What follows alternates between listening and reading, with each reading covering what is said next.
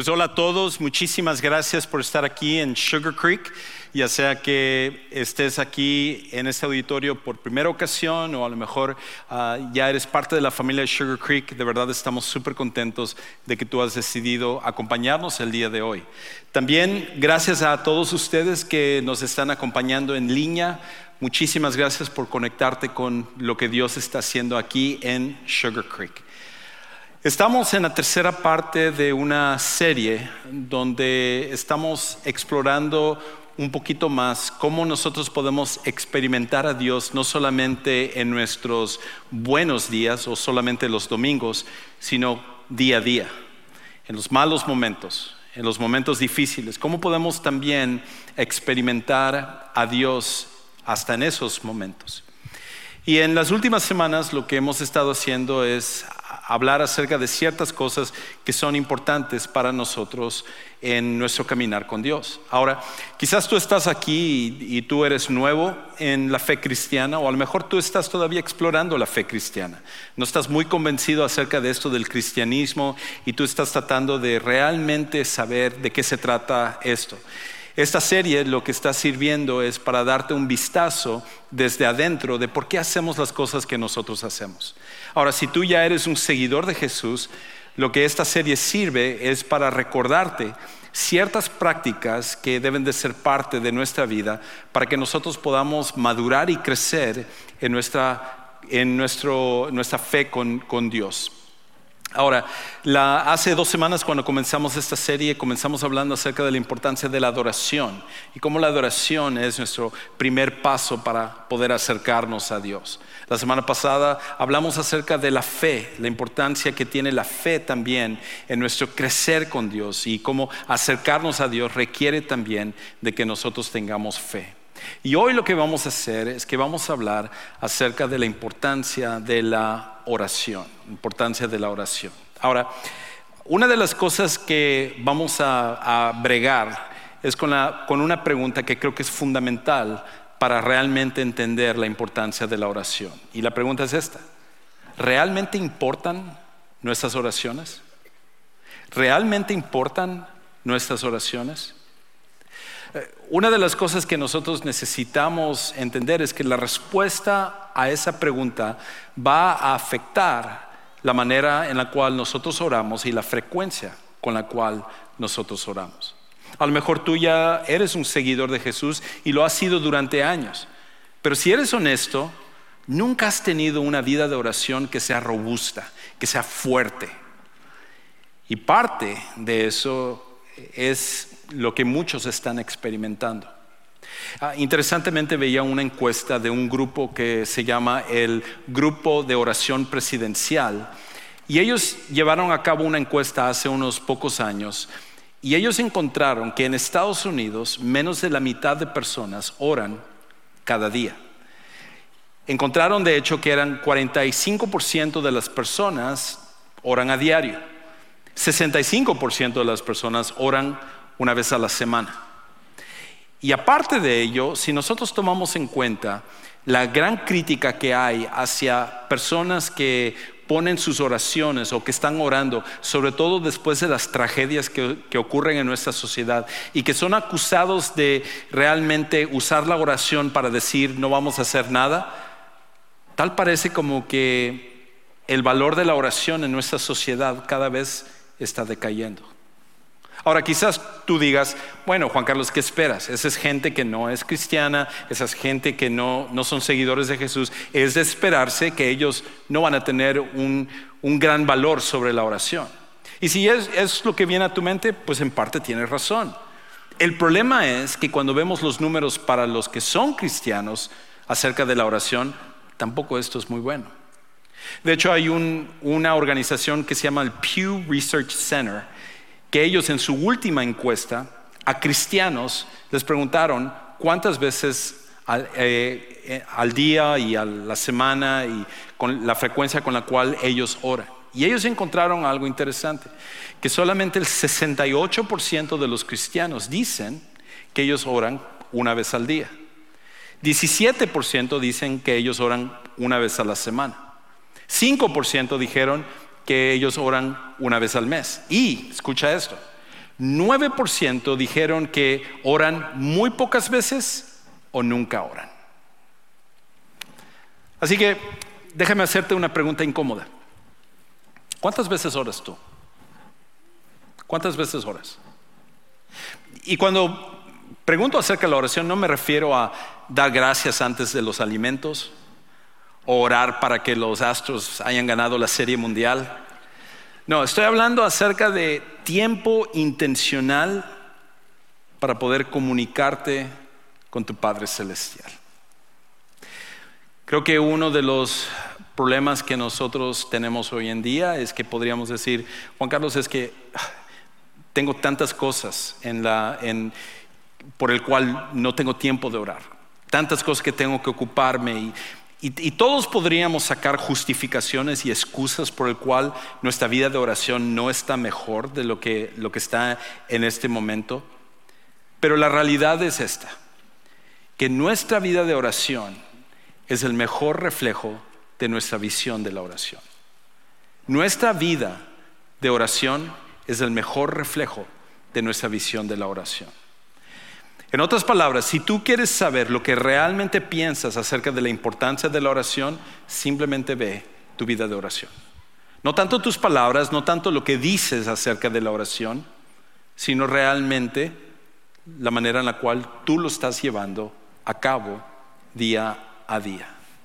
Ahora, parte del problema que creo que ha afectado nuestra vida de oración es que a veces nosotros hemos adoptado ciertos conceptos erróneos acerca de la oración y eso hace que quizás no oremos como debemos de orar. Y aunque hay muchos conceptos erróneos, déjame darte los que yo creo que son los 3 más populares o más importantes. El primer concepto erróneo que muchas personas han adoptado con respecto a la oración es pensar esto: si todo está determinado, entonces la oración es solo una farsa. Si todo está determinado, entonces la oración es solo una farsa. Esta posición lo que dice es esto: Dios es soberano y ha predeterminado todas las cosas. Y en adición a eso, Él ya sabe todo lo que va a suceder, sabe lo que ha sucedido, inclusive lo que podría suceder. Y debido a su conocimiento ilimitado, entonces, al final de cuentas, lo que tú y yo oremos está de más. Es perder el tiempo. Porque la oración al final no va a cambiar la voluntad de Dios. La oración no va a cambiar ninguna cosa. Entonces, al final de cuentas, la oración es una farsa, es una pérdida de tiempo. El problema con esta posición es que redefine el término soberanía para decir algo que la Biblia nunca dice. Lo que esta posición hace es que toma el término soberanía y lo redefine como determinismo absoluto. Y la idea con respecto a esto es que Dios es el causante de todas las cosas que suceden en el universo. Y si uno cree eso, el problema es que al final uno tiene que concluir de que Dios es el autor de la maldad también, como lo que nosotros vemos en nuestro mundo. El problema es que la Biblia nunca dice eso. Soberanía desde el punto de vista de la Biblia no es determinismo. Soberanía desde el punto de vista de la Biblia es definido como el derecho de Dios de reinar. Dios es soberano porque solamente Él tiene el derecho de reinar. Y en este derecho de reinar, Él ha decidido darnos a los seres humanos libertad para tomar decisiones. Buenas decisiones o malas decisiones. Y al fin y al cabo, independientemente de las decisiones que nosotros tomemos, Dios va a llevar a cabo su propósito, ya sea que nosotros tomemos esas buenas decisiones o no, porque Él es soberano.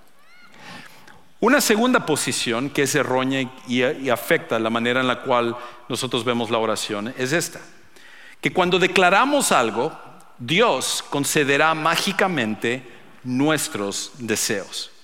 Cuando declaramos algo, Dios concederá mágicamente nuestros deseos. En otras palabras, lo que esta posición hace, es que convierte la declaración como un superpoder.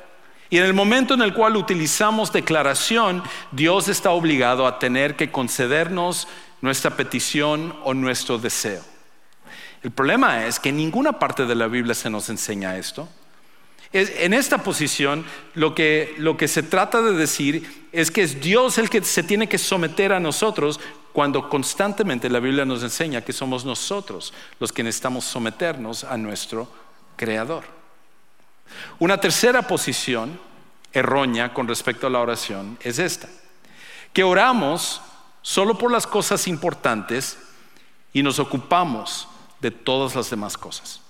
Oramos solo por las cosas importantes y nos ocupamos de todas las demás cosas. Esta posición lo que cree es esto: que Dios ya tiene algo más importante que hacer que escuchar nuestras oraciones, que es correr el universo, mantener el universo. Y nosotros, pues, ¿por qué vamos a traerle nuestras peticiones? Muchas veces peticiones tan tontas a Dios, y Él va a tomarse el tiempo de escuchar esas oraciones. Más bien, la oración lo tenemos que usar como esas cajas que vemos en los edificios que dice: rómpanse en caso de emergencia. Así es la oración. La oración solo lo utilizas cuando es una emergencia. Eso es lo que llevas a Dios.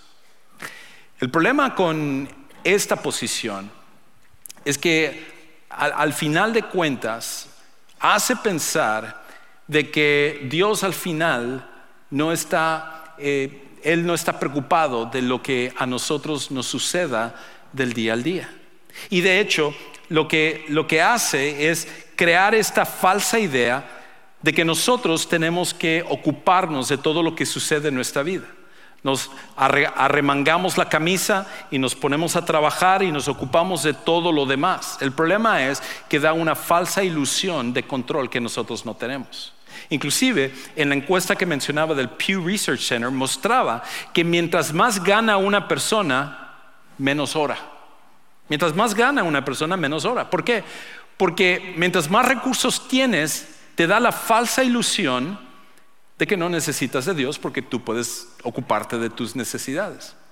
Pero cuando pensamos eso, solo falta que nosotros pasemos por una enfermedad mortal, pasa la destrucción de un matrimonio, la muerte de un ser querido o alguna otra crisis para enseñarnos que no estamos tan en control como nosotros pensamos que lo estamos. Es por eso que a lo mejor si tú has adoptado una de estas formas erróneas de ver la oración, ha afectado tu vida de oración. Y lo que el día de hoy mi esperanza es de que nosotros podamos regresar a un principio que es bíblico para ayudarnos a orar como debemos de hacerlo. De que nosotros podamos utilizar esta herramienta tan increíble, este regalo tan increíble que nosotros llamamos oración, que viene de nuestro Padre Celestial, de nuestro Creador. Y el principio más importante del cual voy a comunicar el día de hoy es este: tus oraciones le importan a Dios porque tú le importas a Dios. Tus oraciones le importan a Dios porque tú le importas a Dios. El Creador del universo decidió que a pesar de que Él tiene tantas cosas que hacer, que Él escucharía cada una de nuestras oraciones y cada una de ellas Él las contestaría. Para Dios la oración es súper importante, y Él nunca está en un momento donde va a hacer caso omiso a cada oración que nosotros presentamos delante de Él. Me recuerda una historia que escuché hace unos pocos años. En una de esas juntas de accionistas de la compañía Amazon, se habían reunido para hablar acerca del futuro financiero de la compañía y todo, y estaba ahí el presidente, el fundador de Amazon, que se llama Jeff Bezos. Y de repente, cuando fue el tiempo de las preguntas y respuestas, subió una mujer al micrófono, al podio, y le preguntó a Jeff Bezos, le dijo: señor Bezos, ¿me puede usted ayudar para regresar un paquete a Amazon? Y él se quedó así como aturdido, porque todas las preguntas eran: ¿cuáles son los proyectos a futuro? ¿Cómo se ve el estado financiero de Amazon? Y ella le preguntó a él: ¿me puede usted ayudar a devolver un paquete que necesito devolver a Amazon? Y él dijo, sí, está bien. Es más, quédate hasta el final y me aseguraré de que uno de los empleados te ayude para devolver el paquete. Y entonces él, como de forma chistosa, le dijo, ¿hay alguien más que necesite devolver un paquete a Amazon que necesitemos ayudar el día de hoy? Y lo que me encanta de esa historia es esto, que esa mujer no le importó que Jeff Bezos es el cuarto hombre más rico del mundo. No le importó de que él había prácticamente, él ha transformado la manera como hacemos comercio hoy en día. Para ella era presentar su petición. Lo que muchos hubieran considerado una tontería, para ella era importante.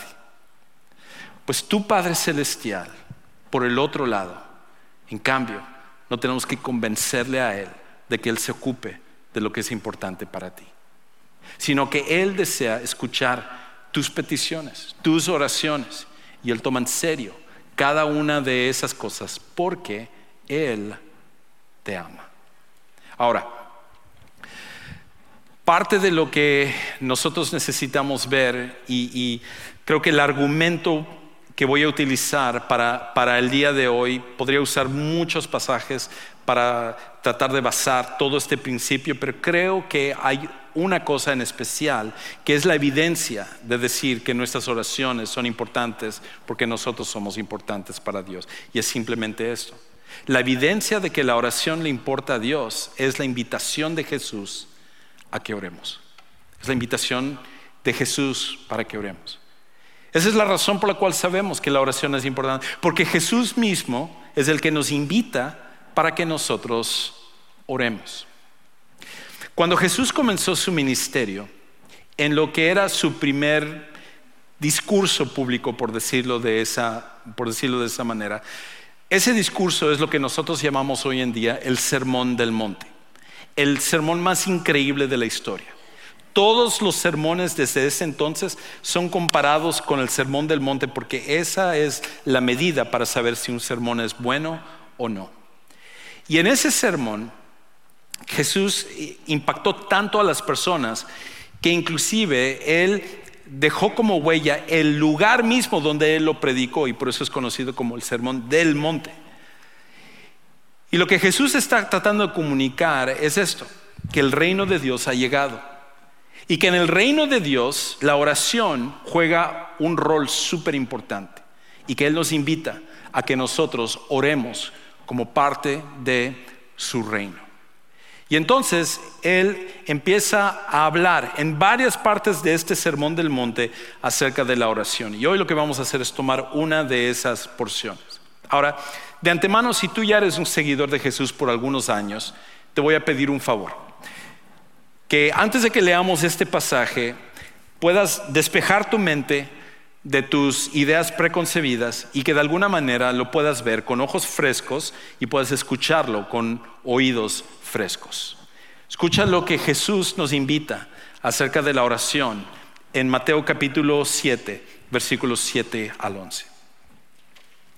Pidan y se les dará. Busquen y hallarán.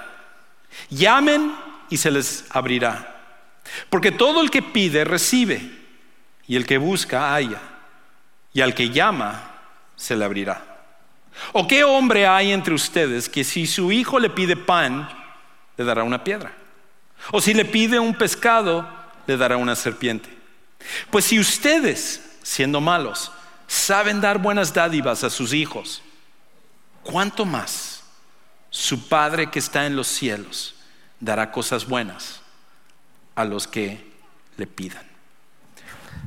Me encanta este pasaje. Tantas verdades que uno podría sacar de aquí, pero por cuestión de tiempo no tengo la oportunidad de desglosar todo lo que está aquí. Por eso quiero tratar de enfatizar ciertos principios que Jesús está mostrando en este pasaje. El primero es este: que la oración requiere que seamos persistentes. La oración requiere que seamos persistentes. Otra vez escucha cómo Jesús lo comunica. Versículos 7 al 8. Pidan y se les dará. Busquen y hallarán. Llamen y se les abrirá. porque todo el que pide, recibe, y el que busca, halla, y al que llama, se le abrirá. En otras palabras, Jesús está poniendo el peso de la oración sobre el que pide. Somos nosotros los que tenemos que iniciar la oración. E inclusive la manera en la cual lo escribe en el idioma original, en el griego, es continúen pidiendo, continúen buscando, continúen llamando. Y lo que notamos también con respecto a estos tres verbos es que parece que va aumentando en cuestión de intensidad. Comienza con la idea de pedir, pero luego va a la idea de buscar y luego la idea de llamar, porque todo esto es un reflejo de que nosotros necesitamos ser persistentes en nuestra oración. Ahora, este no es el único pasaje donde Jesús habla de esto. En otros lados Él habla también acerca de cómo nosotros debemos de persistir en nuestras oraciones. Pero en otro pasaje paralelo a este, que los teólogos llaman un pasaje sinóptico, en ese pasaje en Lucas capítulo 8, él habla acerca de cómo, capítulo 11, versículo 8, él habla acerca de la importancia de la persistencia. Y en ese pasaje Jesús usa la misma terminología, usa la idea acerca de buscar, de llamar, de abrir. Todas esas mismas palabras son las que Jesús usa en ese pasaje también. Solo que en ese pasaje Jesús usa una historia para enfatizar la importancia de la persistencia. Y es una historia, una parábola un poquito rara, porque para nosotros como hispanos y como gente del occidente no es algo que nosotros haríamos ni esperaríamos que otros hagan. Por eso nunca nos imaginamos que algo así podría pasar. Y en esta parábola Jesús habla acerca de un invitado inesperado que llega a la medianoche a visitar a un amigo de él. Y ese anfitrión de la casa se ve en un embrollo porque necesita ofrecerle algo de comer a este invitado inesperado. Y debido a que no existían Walmarts de 24 horas en la Palestina del primer siglo, pues él tiene que ir a hacer lo segundo, que era la opción más viable para él, que era ir con su vecino para pedir comida, pedir pan y traer pan para ofrecerle a su invitado. Y eso es lo que él hace. Entonces va con su vecino, y como era de esperarse, el vecino está molesto. Le está diciendo: ándate de aquí. ¿No estás viendo que nosotros ya nos acostamos y ya todos están durmiendo? Y lo que uno tiene que tener en cuenta es que en el primer siglo la mayoría de las casas eran de un solo cuarto. Y en las noches lo que hacían las familias es que desenrollaban una alfombra y toda la familia se acostaba sobre la alfombra y juntos dormían. Entonces la idea era de que si él se levantaba iba a tener que despertar a toda su familia. Y aparte él dice: y ya la puerta yo ya la cerré. Ahora, para el público de Jesús esto se les debió de haber hecho un poco gracioso, porque ellos jamás se imaginarían que alguien pudiera portarse tan grosero como este hombre. Porque para ellos la hospitalidad era el valor más importante dentro de su sociedad. Si él no se hubiera levantado a ayudar, ya para la mañana todos se hubieran enterado y hubieran dicho que este tipo era nefasto. Pero al final de cuentas, ante la insistencia de su amigo, él tiene que levantarse. Así que escucha entonces la manera en la cual Jesús da el punto importante con respecto a esta parábola. Capítulo 11, versículo 8. Les digo que aunque no se levante a darle algo por ser su amigo, no obstante, por su importunidad o insistencia, se levantará y le dará cuanto necesite. ¿Qué es lo que Jesús está diciendo? Está diciendo que hasta en un caso extremo, donde un amigo tuyo no quiere ayudarte porque es algo inoportuno para él, pero lo va a hacer cuando tú insistes, ¿cuánto más tu Padre Celestial, que te ama, va a responder a tu oración? Porque Él sabe lo que tú necesitas. Otra cosa que Jesús nos dice, regresando a Mateo capítulo 7, es esto: que para recibir una contestación es necesario una petición. Para recibir una contestación es necesario una petición. ¿Qué es lo que Jesús está diciendo? Otra vez cuando Él habla acerca de que tiene que haber una condición para recibir algo. Para poder dar es necesario pedir. Para hallar es necesario buscar. Para poder abrirse es primero necesario llamar. La condición que está sobre nosotros tenemos que cumplirla para que entonces haya la respuesta.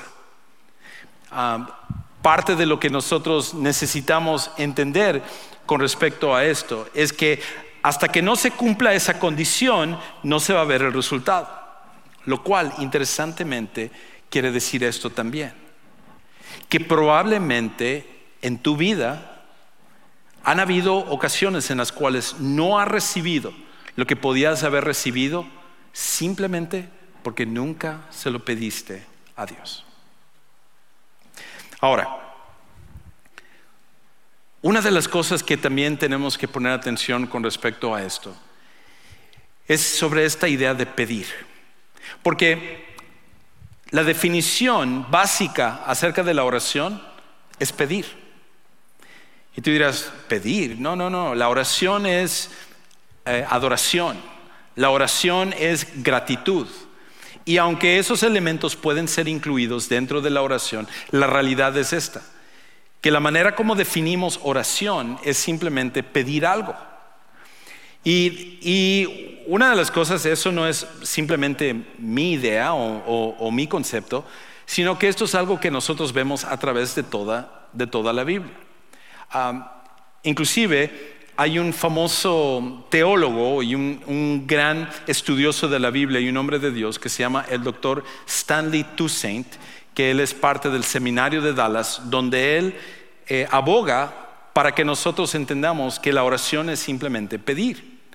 Y él utiliza dos argumentos para eso. El primer argumento que él utiliza es esto: la oración del Padre Nuestro. Él dice que la oración del Padre Nuestro, que es el modelo de la oración que Jesús nos dio, cada una de esas frases al final de cuentas son peticiones. Y tú dirás, Juan Carlos, es ahí donde tú te equivocaste. Porque la oración del Padre Nuestro comienza diciendo: Padre Nuestro que estás en los cielos, santificado sea tu nombre. Venga a tu reino en la tierra así como en el cielo. Eso es adoración. El problema es que en el idioma original, la manera como están construidas esas frases deberían de traducirse de esta manera: Señor, haz que tu nombre sea reconocido aquí en la tierra. Haz que tu reino aquí en la tierra sea como en el cielo. Las dos son peticiones. Y de hecho, si tú tomas cada una de las frases del Sermón del Monte, que otra vez es el modelo que Jesús nos dio, cada una de esas frases es una petición. Pero el segundo argumento del doctor Toussaint es este: de que cuando uno toma los 6 términos en el Nuevo Testamento que se utilizan del griego original para describir oración, los 6 tienen la connotación de pedir algo. La oración al final se define en pedir. Ahora, algunos de ustedes dirán, eso me incomoda, Juan Carlos, porque si tú dices que la oración es pedir, pues entonces significa que podemos pedirle lo que sea a Dios y vamos a pedirle deseos egoístas o con motivaciones equivocadas. Y déjame decirte, tus mismas preocupaciones de la oración, de verlo de esa manera, son las mismas que yo tengo. Pero lo que no debemos olvidar con respecto a esto es lo siguiente: que nuestra libertad para pedir no anula el derecho de Dios para responder. Nuestra libertad para pedir no anula el derecho de Dios para responder. En otras palabras, Dios, de forma soberana, Él es el que decide cómo responder a nuestras oraciones. No simplemente porque pedimos significa que vamos a recibir exactamente lo que nosotros queremos. Dios siempre va a responder a la oración, pero a veces Él va a decir sí, a veces Él va a decir no, y a veces Él va a decir espera. Él al final tiene el derecho de responder como Él crea que es mejor. Ahora, Jesús de ahí pasa a otra parte y él utiliza ahora una historia, una metáfora donde utiliza una relación humana para tratar de ayudarnos a entender cómo Dios se siente con respecto a nosotros y cómo Él nos ama. Y de todas las relaciones que Él pudo haber escogido, Él decide usar la relación de un padre con su hijo, un padre amoroso con su hijo. Y entonces Él lo cuenta de esta manera. Otra vez en Mateo capítulo 7, versículos 9 al 11, lo dice así: ¿o qué hombre hay entre ustedes que si su hijo le pide pan le dará una piedra? ¿O si le pide un pescado le dará una serpiente? Pues si ustedes, siendo malos, saben dar buenas dádivas a sus hijos, cuánto más su Padre que está en los cielos dará cosas buenas a los que le pidan.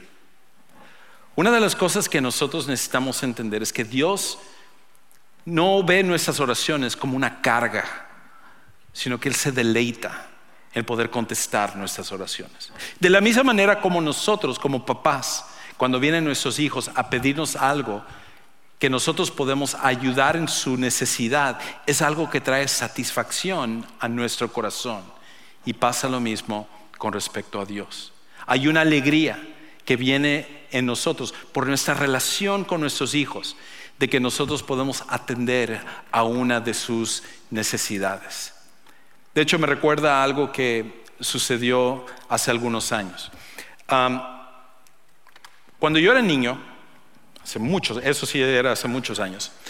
Cuando yo era niño, yo me crié en California. Yo vivía en la ciudad de Los Ángeles. Y algunas de mis memorias de mayor alegría que yo tengo de mi niñez es haber ido a Disneylandia con mi familia. Y entonces hace algunos años mi esposa y yo decidimos que íbamos a llevar a nuestras hijas a Disney World en Orlando para darle a ellas una experiencia similar a la que yo tuve cuando era un niño. Y resulta que encontré algo interesante, que este viaje a Orlando yo lo disfruté mucho más que cualquiera de los viajes que hice de niño hacia Disneylandia. Y no era porque habían más juegos o las atracciones o el ambiente. Disney es un lugar mágico, pero no era eso. Lo que trajo más alegría a mi corazón era ver la alegría de mis hijas al disfrutar esto. Todos nosotros sabemos como papás que cuando nosotros podemos atender la necesidad de nuestros hijos, eso trae un gozo y una alegría a nuestro corazón. Y tu Padre Celestial se goza de poder contestar tus oraciones porque es parte de la relación que Él tiene contigo. Ahora, no solamente Dios se deleita que le pidamos porque es parte de nuestra relación con Él, sino que aparte de ello, una de las cosas que nosotros necesitamos entender dentro de todo esto es cuándo Dios contesta sí y cuándo Dios contesta no. Porque quizás a esta altura tú estás diciendo: Juan Carlos, eso suena muy bien y me encanta escuchar acerca de cómo Dios nos ama y todo esto, pero ¿qué sucede con esas ocasiones en las cuales yo le he pedido a Dios algo y Él no me ha contestado lo que yo le pedí? Y no solamente yo, conozco a muchas personas que en un momento de necesidad pidieron a Dios y Dios no les contestó. Y no fueron peticiones vanas, no fueron cosas superficiales, fueron cosas serias, como por ejemplo la recuperación de la salud de una persona, la protección de un ser querido cuando estuvo enfrentando la muerte, la reparación de un matrimonio o alguna otra situación. Y cuando yo pedí esto o esta otra persona pidió esto, parecía como que Dios se mantuvo en silencio. ¿Cómo cuadramos eso con lo que tú acabas de decir y aún más con lo que Jesús supuestamente está diciendo en este pasaje? Y lo que yo contestaría sería esto. Lo primero es: lo lamento de que tú has pasado por momentos de sufrimiento. Lamento mucho de que han habido esos momentos en tu vida donde tú has tenido que pasar por momentos difíciles. Quizás tú estás pasando por un momento difícil en este momento. Y la realidad es que todos hemos pasado por algo así y todos vamos a pasar por momentos así. Pero lo que es importante es recordar esto, que en esos momentos, en los momentos en los cuales nosotros pasamos por esos hechos difíciles en nuestra vida y que hemos orado a Dios y le hemos pedido y parece como que Dios no nos contesta o nos da lo que le hemos pedido, necesitamos recordar esto, que confiamos que Dios siempre nos da lo mejor, incluso cuando no tiene sentido. Confiamos que Dios siempre nos da lo mejor, incluso cuando no tiene sentido. Un buen padre no le da todo lo que sus hijos le piden. Eso sería negligencia. Porque al final de cuentas, la tarea del padre o de la madre es darle a sus hijos lo que es mejor para ellos, no simplemente lo que le están pidiendo. Y nuestro Padre Celestial actúa de la misma manera. Él siempre nos va a dar lo que es mejor para nosotros y muchas veces eso no es lo que nosotros le estamos pidiendo. De hecho, interesantemente, Jesús, el Hijo de Dios, recibió un no a una de sus oraciones. Cuando Jesús estaba en el huerto de Getsemaní y Él estaba pidiendo al Padre otra manera en la cual Él pudiera redimir a la humanidad, ya que Él no quería pasar por ese momento de desconexión entre Él y el Padre, cuando Él tuviera que tomar todos nuestros pecados sobre Él, la respuesta del Padre fue no, porque no había otra manera. Y no solamente Jesús, sino que inclusive el apóstol Pablo. El apóstol Pablo era un gran hombre de Dios. Todos los que estamos aquí somos el producto del ministerio del apóstol Pablo, porque él fue el primero en llevar las noticias de que Jesús puede cambiar vidas fuera de los judíos. Y Pablo, él estaba pasando por un momento difícil, lo que él llamaba un aguijón en la carne. Y aunque no sabemos con exactitud cuál era ese aguijón en la carne, se especula con respecto a diferentes cosas. La mayoría de los teólogos y comentaristas hoy en día creen que Pablo necesitaba o estaba pidiendo por una sanidad física, lo más probable con respecto a sus ojos. Sea que haya sido una sanidad física u otra cosa, al final de cuentas esto era algo que se había convertido en un peso muy fuerte para Pablo y él estaba pidiéndole a Dios que quitara esto que él estaba sufriendo en su vida. Escucha cómo Pablo cuenta de esto en 2 de Corintios 12, 8 al 9. Acerca de esto, no una, no dos, sino 3 veces he rogado, no simplemente oré, rogué al Señor para que lo quitara de mí. Y Él me ha dicho, te basta mi gracia, pues mi poder se perfecciona en la debilidad. Dice Pablo, tú estás pidiendo algo que tú crees que es lo mejor para ti, pero déjame decirte, yo que puedo ver todas las cosas, que entiendo lo que es lo mejor, sé que esto te va a dañar. Tal como un padre terrenal sabe cuándo darle algo a su hijo y cuándo no. ¿Y cuál es la respuesta de Pablo? Él dice esto: por tanto, con muchísimo gusto me gloriaré más bien en mis debilidades, para que el poder de Cristo more en mí. Al final de cuentas, independientemente de lo que nosotros pasemos, podemos confiar en Dios, que Él nos va a dar siempre lo mejor, aunque eso no tenga sentido para nosotros de este lado de la eternidad. Para terminar, déjame compartir contigo 3 puntos de aplicación con respecto a la oración. Tal como comenzamos preguntando al principio si la oración realmente es importante, si importan nuestras oraciones. Y la respuesta es que sí, nuestras oraciones importan. Le importan a Dios porque tú le importas a Dios. Y si es así, entonces hay 3 cosas que deben de suceder en nuestra vida con respecto a la oración. La primera es esta: haz de la oración tu primer recurso en lugar de tu última opción. Haz de la oración tu primer recurso en lugar de tu última opción. El Dios del universo te ha concedido, te ha dado este regalo tan increíble que es la oración. ¿Por qué lo ignorarías? ¿Por qué lo harías a un lado? ¿Por qué no utilizar la oración, que es un regalo tan increíble que Dios nos ha dado? Lo segundo que nosotros necesitamos entender con respecto a la oración es esto: que nada es demasiado grande o pequeño para entregar a Dios en oración. Nada es demasiado grande o pequeño para entregar a Dios en oración. Para tu Padre Celestial, tus llaves perdidas como tu hijo perdido tienen valor. Tu indigestión como tu batalla con el cáncer le importan a Dios. ¿Por qué? Porque cada detalle de tu vida le importa a Él.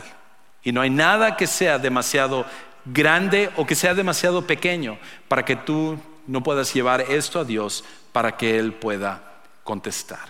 Y lo último es esto: las únicas oraciones que Dios no contesta son las que no se hacen. Las únicas oraciones que Dios no contesta son las que no se hacen. Nosotros tenemos la oportunidad de orar, pero si no oramos, somos nosotros los que vamos a perder de aquello que pudimos haber recibido. Por esa razón, ¿cómo sería tu vida si tú tomaras en serio la importancia de la oración? ¿Cómo afectaría eso tu matrimonio? La manera en la cual enfrentas los problemas, las crisis o tus sueños futuros. La realidad es que entender que la oración importa transformaría cada aspecto de nuestra vida. Para algunos de los que están aquí, la oración es lo que necesitan hacer como manera de recibir a Jesús como su Salvador personal. Quizás la siguiente oración que necesitas hacer es entregar tu vida a Jesús. Y nosotros queremos ayudarte para que tú lo puedas hacer. Y por eso en un momento en que estamos terminando este servicio, en la parte de afuera, nosotros tenemos un lugar que llamamos Centro de Siguientes Pasos. Y nos encantaría ayudarte a tomar tu siguiente paso en conocer a Jesús. Padre Celestial, gracias por este regalo tan increíble que es la oración, porque es una muestra más de tu inmenso amor por nosotros. Jamás podremos pagarte lo que tú has hecho. Y ni siquiera nosotros merecemos de que tú escuches o mucho menos contestes nuestras oraciones. Pero eres un Dios tan increíble que tú te deleitas en hacerlo. Te amamos y te adoramos. Y todo esto lo pedimos en el nombre de Jesús. Amén.